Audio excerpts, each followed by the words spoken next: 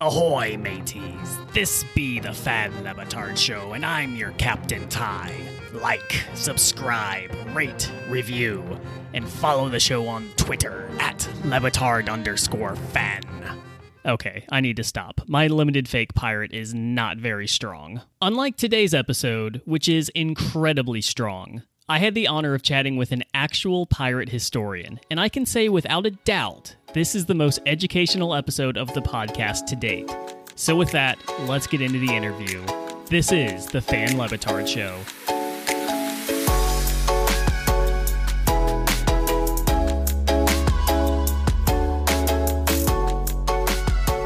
On this very special 10th episode of the Fan Levitard Show, it felt fitting to take a deeper dive into the pirate radio phase of the Dan Le Batard Show. And what better way to do that than to talk to someone who knows a thing or two about piracy? That's why I am pleased to welcome in Dr. Rebecca Simon. She is a pirate historian whose new book, Why We Love Pirates, The Hunt for Captain Kidd and How He Changed Piracy Forever, is available for purchase on Amazon, Apple Books, Barnes & Noble, pretty much anywhere books are sold. You can also follow her on Twitter at Becca Lex. That's BeckALex. Dr. Simon, welcome in today.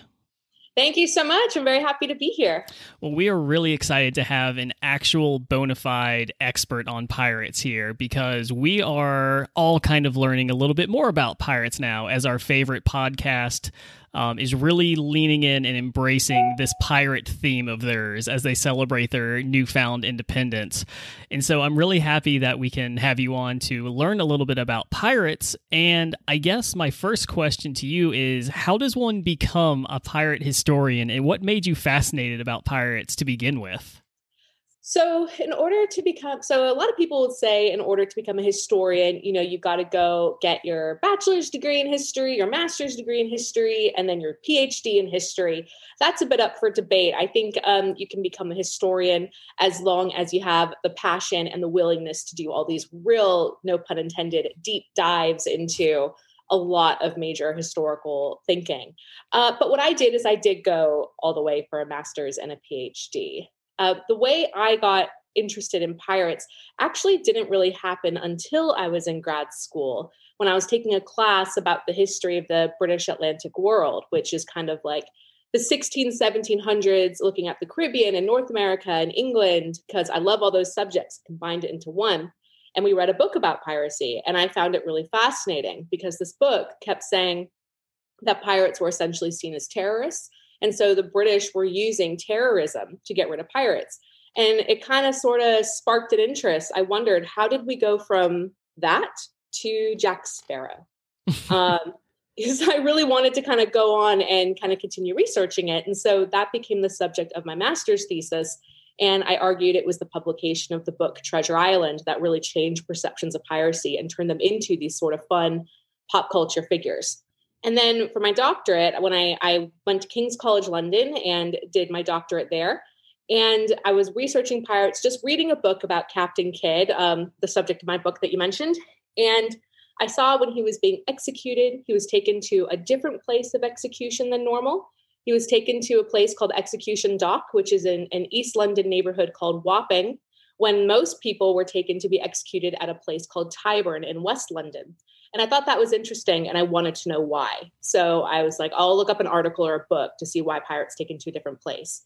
And there was nothing written. So that became the subject of my PhD. I decided I wanted to research, about public executions of pirates and how they grew and what they came to symbolize. And, from there, the rest is history, really. Pun intended there, for sure. Yeah. So I want to get a little self-indulgent here and share a little bit about myself. I currently live in Williamsburg, Virginia, right near the Jamestown settlement. And so I selfishly am curious if you can give me any fun pirate facts that may involve like colonial America or the region that I call home now. Oh, yeah, absolutely. So there's kind of an interesting difference between colonial Americans in the New England region and then the Mid-Atlantic and the Southern region. In New England, people generally hated pirates because they really relied on their maritime industry, logging, fishing, that sort of thing. And pirates were, threat number one. So they hated pirates up in New England for the most part. But then as you start going south, people actually kind of begin having better relationships with pirates because a lot of pirates began bringing in goods that they might not be able to get otherwise because of a lot of really strict trading restrictions. So the middle colonies and the southern colonies, in fact, were so notorious for working with pirates that places like Rhode Island became known as receptacles of pirates. Also to know that the really infamous pirate Blackbeard retired for a hot minute in North Carolina, Bath, North Carolina. And then after about 6 months, he decided to go back to sea, and he ended up being beheaded off the coast of Virginia. Wow. So there you go, some Virginia connection right there. Awesome. I love that. You talked about Blackbeard, and I guess he is probably, is it safe to say he's the most popular of all pirates? He's probably the most well-known, I would say. He's very, very visually recognizable, and that alone made him really infamous, and that continues today, definitely. So I guess I'm curious then, I guess he is kind of the representation that we as a society have of pirates, the big, long, bushy beard, swashbuckler type deal. But how accurate is that perception of pirates? Because that's pretty much all we see in movies, games, TV, stuff like that. Well, Blackbeard was kind of an anomaly. In fact, he was known for being so outlandish looking because no other pirate looked like him. And he knew that, and he capitalized on it. So the 1700s was a time period where polite society reigned supreme. You wanted to appear civilized and literally polite, as they say. Physically, to exude this politeness, men would be clean shaven with short hair or hair neatly tied back. So Blackbeard does everything the opposite. He's got very long black hair that he grows out a very long bushy beard. It hides most of his face. So that goes against absolutely everything. He also lights his beard with candles and sparklers when he goes into battle to make himself look like he's coming out of hell. So he frightened people. He terrified people. But because he was so notorious and he was so unique in this, when someone kind of creates a look that becomes so famous, you start kind of really associating with that. And so this kind of would carry on until Robert Louis Stevenson wrote Treasure Island. And he described the pirates in a lot of detail. Long John Silver having the peg leg and having an eye patch and the parrot on the shoulder and everything like that. So he took a lot of that inspiration from pirates like Blackbeard, but interestingly enough, also from a tour of the United States where he met Civil War veterans, many of whom had been maimed and injured in that way. And he took that and put it into his book, which is quite accurate because people would always get injured at sea. So this is kind of where that look began to continue on until what we think of today in terms of Jack Sparrow, whose look, in a way, could be quite reminiscent of Blackbeard's with his long hair. He's got a little bit of a beard, but he decorates it. So you can definitely see a lot of inspirations that have carried through. Did pirates back in the day wear as much eyeliner as Johnny Depp did in his portrayal? It's actually funny is that sailors would put some sort of charcoal or some sort of dark paint around the eyes because it offered sun protection in their sunglasses. So it's not too inaccurate to see, a really fabulous application of kohl around the eyes. Huh. And I want to backtrack on something that you said. I just wanted to make sure I heard this correctly. Did you say Blackbeard would put sparklers in his beard during battle? Yeah, candles and sparklers. And this was to make him look like he was literally coming out of the gates of hell. And the whole point was to terrify their victims into submission. Pirates pirates were violent, yes. They fought, they had their guns, they had swords, they injured, they killed, but they wanted to do it as fast as possible. So that way there'd be the least amount of death and injury as possible. So they would try to frighten their victims into submission. And Blackbeard did this, and it worked quite well. So I guess I'm curious then, Blackbeard you said was the anomaly here, but I'm curious, for your average pirate, your run-of-the-mill pirate, what circumstances actually led them to get into piracy? How does one find themselves on a ship doing that? A few reasons. So first off, there were people who were forced into piracy. They were taken hostage and they were forced to essentially become a pirate to kind of replace any crew members that had been killed in battle. A lot of people would claim after being arrested, I was forced into it. I didn't want to do it, but it was almost impossible to prove unless you had a witness. So that's one way. Most of the time, though, they were people who were perhaps trying to escape something. Maybe they were trying to escape a crime that they had committed. They were trying to escape some sort of impressment, meaning kind of being pressed onto service for the Navy, meaning that they kind of were forced to do it and they didn't want to. A pirate ship offered them freedom from this. There were people who did work for merchants and naval ships, and the conditions could be quite poor, really heavy discipline, maybe not as good food, unfair wages. Pirate ships were known to be a lot more egalitarian with a lot more equal pay. So this attracted people going into piracy. There's also the idea that pirates served themselves. They didn't serve another country. They didn't serve anyone else higher up. A lot of people were very into this, kind of working for themselves in a way and not having to be tied to something higher than them. And also pirates generally did become quite wealthy. So a lot of people would join a pirate ship for a year or two. If they were lucky, they could retire with their money and go back home if they were lucky. A lot of pirates who were captured were ultimately almost always executed for their crimes. And then, of course, there were the people who could not find any employment elsewhere, such as Africans, whether they were freed or enslaved. They could find a place onto a pirate ship because as long as they could sail, they would find a place. Now, whether or not they got as good a treatment as everyone else on the ship is debatable, but they did play a very important role on a pirate ship, just like everybody else. So that actually leads me to a question, because you said that they would try to do it for like 1 or 2 years before retiring, sailing off into the sunset. I'm going to do so many accidental pirate puns in this. I apologize in advance.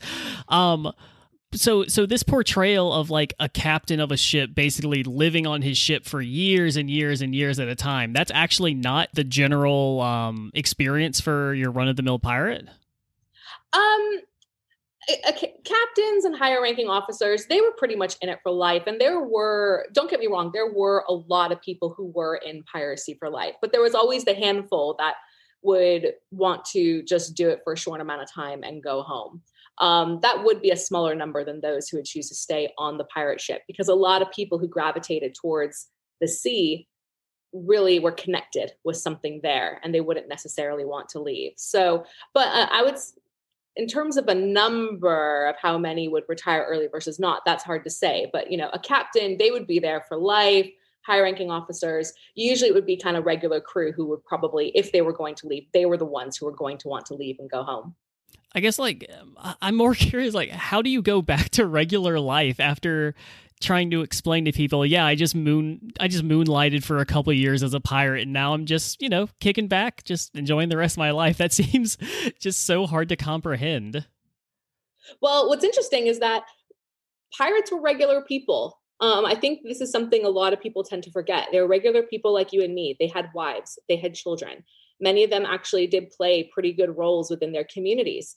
There were lots of areas, particularly in the mid-Atlantic, Southern, and Caribbean colonies, where pirates were valued because there were a lot of trade restrictions that the British had put in place, where colonists couldn't trade with anyone outside Britain or another British colony. This was an attempt to really cripple their European competitors' trade and economies, such as Spain and France and the Dutch. Pirates could bring in those goods. And so a lot of governors worked with them. A lot of people would finance pirates. And so a lot of these people, a lot of pirates, not all, but there would be the pirates who would come back and people would kind of know, but sort of turn a blind eye. They'd go back home, they'd go to their family. Or there were pirates that would be quite ostracized from the rest of society. And so they and their families would have to kind of go live anonymously somewhere, most likely. But those who would return home, knowing things would be okay, would be going back to the areas where they wouldn't really be facing that sort of ostracism that those perhaps who might have been captured would have. So you've mentioned a couple times how pirates were, I guess, more appreciated in the mid-Atlantic and the southern colonies. And it got me thinking just now, how, if at all, instrumental were pirates to the American Revolution? Did they have any sort of impact at all against the British? Did they have a side, or were they just trying to play both sides? Were they involved at all? That's a cool question. And it's a question I don't get asked as often as I would like, because it's a really interesting one. So by the time of the American Revolution, in terms of organized bands of piracy, like we see in the 1710s and the 1720s, that no longer exists. Piracy in terms of that organizational level has been eradicated because of other wars coming in, the strengthening of the Royal Navy. But you still did have kind of individuals who would come in and kind of act as pirates. Now, in terms of the American Revolution, what a lot of people don't realize is a lot of that war was fought on sea. It wasn't just fought on land. And so because a lot was fought on sea, people were declaring piracy against each other quite a bit. The Continental Congress created their own laws against piracy and for privateering, which is legally sanctioned piracy, like you're acting as a pirate on behalf of a government, attacking someone specific. They said, we'll issue the letters of marque, which is their contracts, to fight against the British. The British are saying you are not a country. The Continental Congress is not real. If they rob and try to kill us on the sea, then they will be arrested as pirates, no matter what. The colonies are saying the same thing. The colonists were saying the same things about the British. What's also interesting is that the Boston Tea Party, there were some who considered the members of the Boston Tea Party pirates, because, in case there's anyone who listening who doesn't remember, a group of American colonists dressed up as Native Americans went onto some British ships in the Boston Harbor and dumped all the tea into the water. There were officials who considered them to be pirates because in order to legally be called a pirate, you had to murder and rob on a body of water. Now, they were robbing a ship. They were taking British property, British tea, and throwing it into the harbor to destroy it. If they are robbing and trying to destroy British tea, they are therefore trying to destroy the British economy. If they're trying to destroy the British economy, they're trying to destroy the country. Therefore, they're trying to kill the country and its king. So this is how the law would get really convoluted. So there were instances of piracy during the American Revolution. It wouldn't have played as strong of a role as we think, but it was there a lot in the rhetoric. In terms of the language in newspapers, in order to kind of, stir up feelings on both sides, essentially.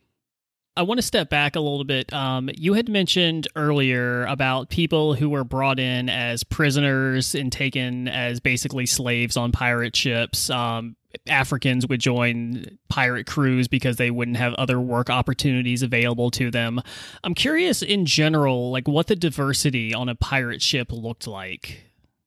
Pirate ships were actually pretty diverse, more so than other merchant and naval ships. So in the Atlantic world, we're talking about what's known as the golden age of piracy, which is, for the topic of right now, the 1710s and 1720s, which is when we have the most organized bands of piracy. And you see people like Blackbeard, Charles Vane, Anne Bonny, Mary Read, Jack Rackham, etc. During this time, a pirate ship was quite diverse. About 50% were white British or British American colonists. The other 50% was made up of kind of a hodgepodge, people from all kinds of different European countries, Portuguese, Spanish, French, sometimes even German, Scottish, Irish. You would also have Africans on ships. Sometimes there are even cases of East Asians on ships as well. That was a bit more rare, but you would have people kind of coming from all countries, really, which was helpful for pirates, making them pretty multilingual. So they could kind of sail further and further about. But this would be a lot more diverse than perhaps a naval or merchant ship, where they would only be hiring, say, British American colonists or anyone from the British Isles, essentially. So pirate ship, half British, half kind of a mixture of everywhere else. The traditional pirate that we think of now is long gone, and the only real modern piracy that seems to pop up now and then is the Somali pirates. We hear a lot about the Somali pirates, and that's all we pretty much get in modern society. And so I guess I'm a little bit interested, are there any similarities between like the modern day Somali pirates and the pirates that I think you're more accustomed to studying, or are they pretty different entities in general? There are a decent amount of differences. So the pirates I'm talking about during this golden age, many of them had once been privateers during wars, such as the War of Spanish Succession, where again, they were paid by the government to fight against their enemies in war. And then once the war ended and peacetime resumed, privateers, their contract expired, but they liked this way of life because they were paid in whatever items they could steal. And so they would just continue.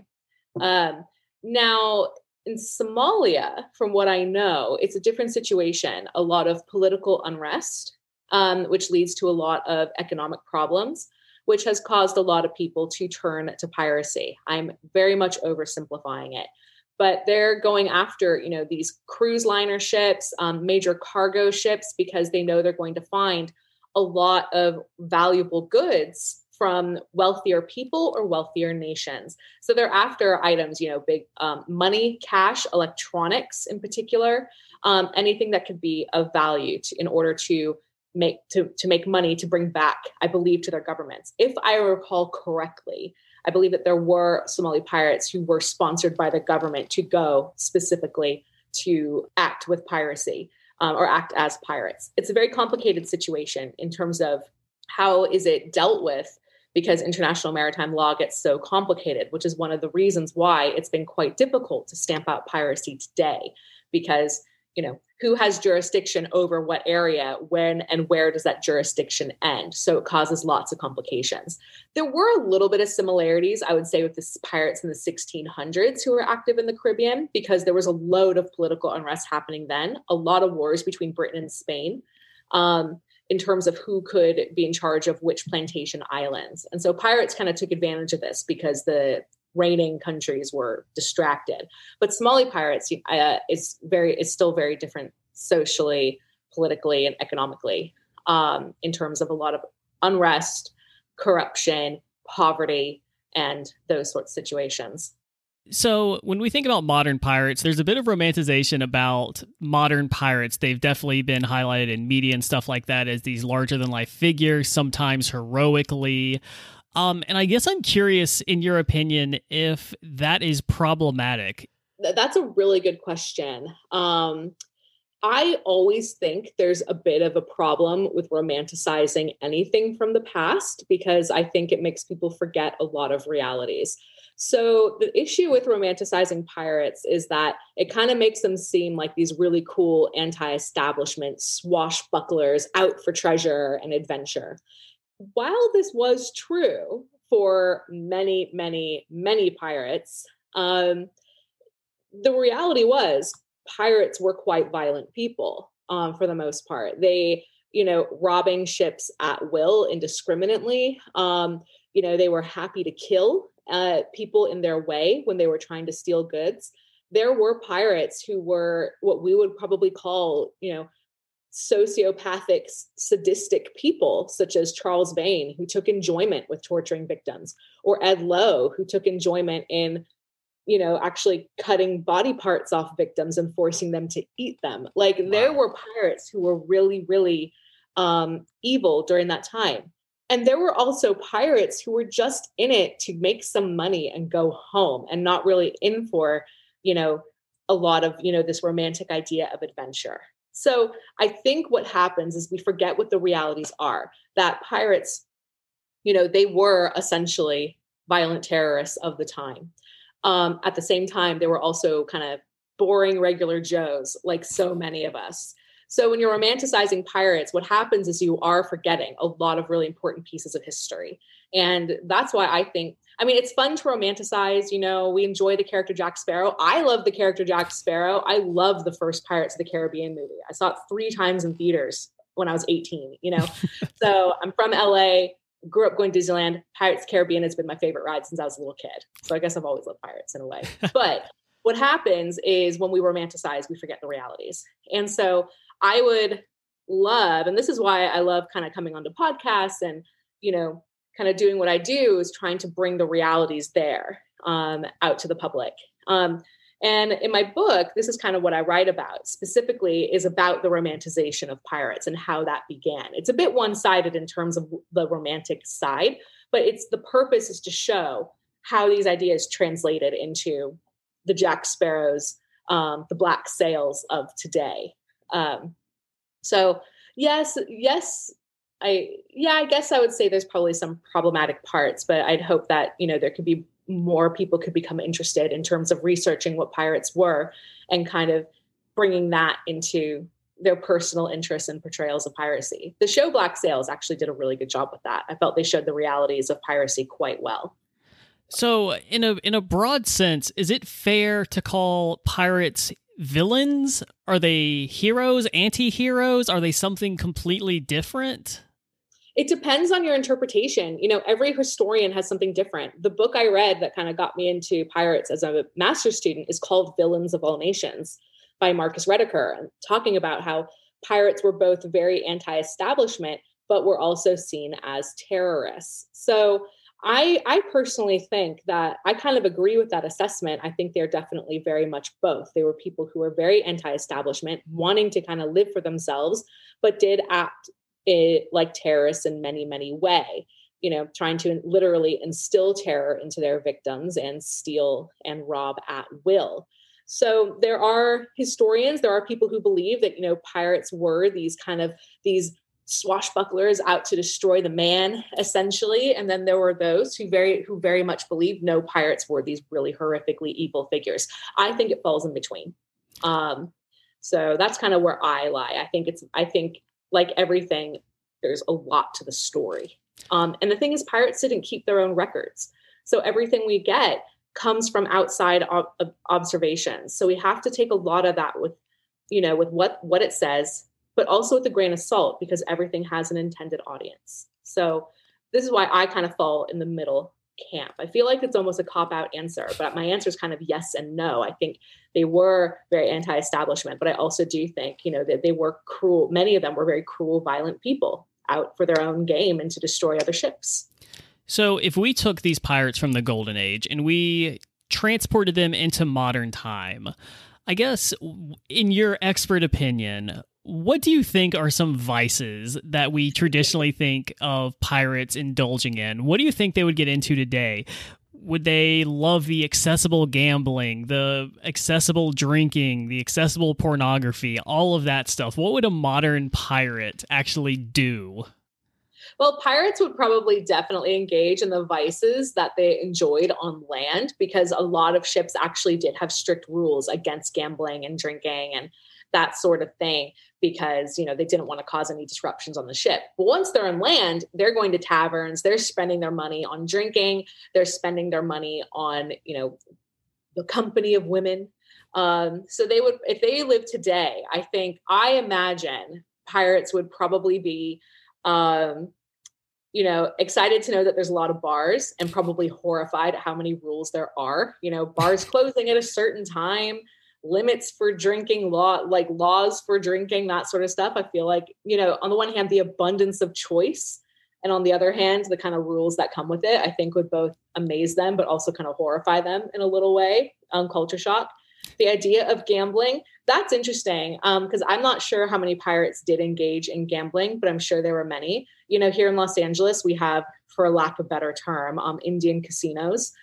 They're in abundance here. They would probably go, going to Las Vegas, Atlantic City, that sort of stuff. I'm sure, there would be many who'd be into that. Those who were into, paying for sex, that I don't know very much about how it works here in the States. I do know that I believe, I don't know if I'm right or wrong, I believe it is legal in Nevada or parts of Nevada. So that would be a place for them to go. Maybe just Las Vegas. Las Vegas, yeah. Maybe Las Vegas. In terms of that, I don't know. Pirates were like any other people. Some treated women very well. Some treated them very, very poorly. So that's something I don't know. I wouldn't really want to necessarily encounter very many pirates for some of these reasons. They might have the culture shock and think if they don't get their way, they can get in fights and kill. So it'd be kind of interesting to see. I don't know if I'd want to run into a pirate, to be honest. What do you think a pirate's social media presence would look like? I think they would probably have a lot of underground media, because to become a pirate, it was so risky, and it was so anti-establishment in a way that if you wanted to kind of volunteer to join a pirate ship, it could be tricky. You had to know right people. You would have to hang out in the right places to find out this information. So I think they would probably have, private groups or kind of underground groups. I would say they would probably be active on things like, Twitter, which is what I use most. Like, what do the kids use?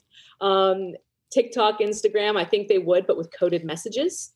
Like a lot of people do use. So that's what I imagine. A lot of it would be very coded. A lot of it would be kind of underground. You'd have to know where to go. Those secret Reddit communities, whatever else is underground. 4chan or Pirate Chan or whatever they would call it. Yeah, maybe something like that. Yeah, I think that's how they would use it. And they probably would be pretty excited to know that they could get their, messaging out pretty far and pretty quickly. I need to ask a direct and pointed question that I don't know the answer to, but this is really going to settle a long-running debate. Do you think it's out of the realm of possibility that a pirate transported into the modern age and given a Twitter account would indulge in sharing pornographic images? That's a good question. This is the most important question you will answer on this podcast, just for the record. This has a lot of implications. Oh my God, what a question. I don't know. The most important question. I'm under a lot of pressure here. Yeah, there is a lot of pressure. I think they probably would, in terms of, since so many of them were happy to engage in prostitution, or what I mean is, give their money to prostitution. I think they could probably see it as maybe sort of advertising. And they would probably be quite fascinated with the amount of pornography that is actually out there. Pornography is nothing new. I've been to Pompeii in the ruins, and there are pictures of naked people everywhere, people having sex everywhere, brothels, advertisements of what you want based on the sex position that's drawn on the walls. Like, this stuff has been around since the beginning of human history. So actually, now that I'm thinking about it, they would probably be stoked about the abundance of pornography out there, and coming into the modern age and not knowing what the rules are with social media. I think they would probably be like, oh yes, let's share this with everyone, until they got their accounts blocked. Amin Elhassan, if you ever hear this, you have been vindicated, my good man. Welcome aboard the pirate ship. You are forgiven for all your transgressions. Meadowlark Media, forgive this man. Pay him his money immediately. He's done nothing wrong in the eyes of Dr. Simon here. All right. Well, Dr. Simon, it has been so fun having you on here. If you would like, I would love to hear a little bit more about your book and how people can purchase it. And I would encourage all of our listeners to do so, because you have been a great sport here on this podcast today. Oh, this has been so fun. Like, thank you. I've had a lot of fun answering these questions, and a lot of them were quite thought-provoking as well. And I really do enjoy that. So my book, yes. So my book is called Why We Love Pirates: The Hunt for Captain Kidd and How He Changed Piracy Forever. So a pirate named Captain Kidd frames my book. He was someone who was captured in 1699 and executed in 1701. He was a privateer operating in the East Indies, and he, under pressure by his crew, because they weren't very successful, robs the wrong ship. And so he is declared as a pirate and goes on the run. He's convinced he's innocent, saying he did not know he was robbing the wrong ship. He gets in a fight and kills his fellow crewmen on the ship, which therefore makes him guilty of murder, because the definition of a pirate is murder and robbery on the high seas. So this starts a manhunt for him. And this is a really big deal, because this is kind of the first time this manhunt is being live documented by the press as much as you can during this time period. So by the time he was arrested, people in England and people in the American colonies all knew who he was. And he's the one who kind of really exemplified a lot of the reasons pirates became romanticized, which I discuss. He engaged in drinking. He engaged in, the anti-establishment cause. He was Scottish, but worked for the English. So that alone caused friction. And so he was really anti-establishment in his own way. He was someone who was able to become quite wealthy. He was able to marry a socialite in New York named Sarah. So he was able to climb up in these social ranks. And of course, the most famous of all, he was the one rumored to have buried treasure, to have buried all the wealth and riches that he stole on an island called Gardiner's Island off the coast of New York. In fact, he used this as a way to try to get off his charges of piracy, so he wouldn't be executed. So he said, I buried it on Gardiner's Island. You can find it. Well, nothing was found. But this has now started the whole rumor that continues to this day that pirates buried treasure. I am of the camp that they did not.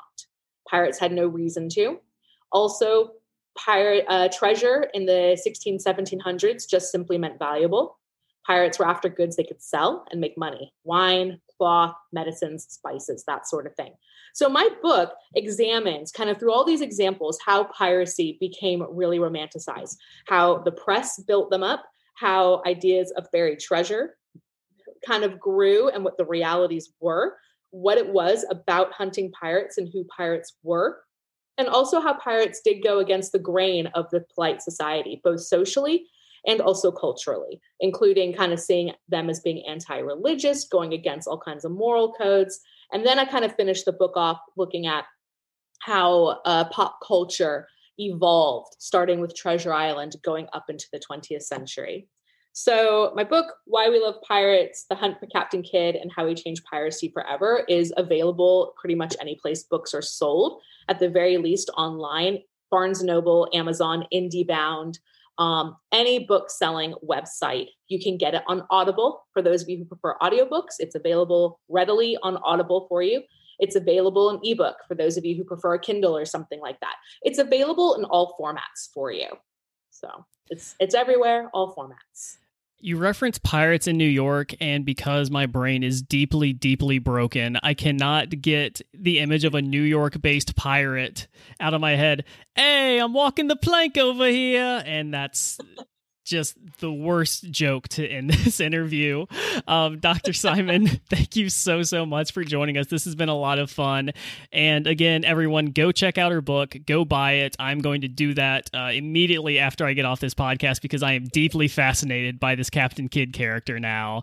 And yeah, this has just been so much fun. And hopefully we can do this again sometime. Absolutely. I'd love to. Thank you so much for having me. This has been loads of fun. Thank you. Thank you. Thank you. Thank you. What an awesome interview. Thank you once again to Dr. Simon for joining us. And thank you for joining us, not only for today's episode, but all 10 episodes if you've been with us from the start. It is crazy to see how far this show has gone and how much it has grown from episode 1 until now. And I think I'm finally starting to get my sea legs for this whole podcasting thing. We'll be back next week with another episode. But until then, remember to like, subscribe, rate, review if you haven't done already, and follow me on Twitter @Lebitard_fan. Until next time, stay safe and stay well.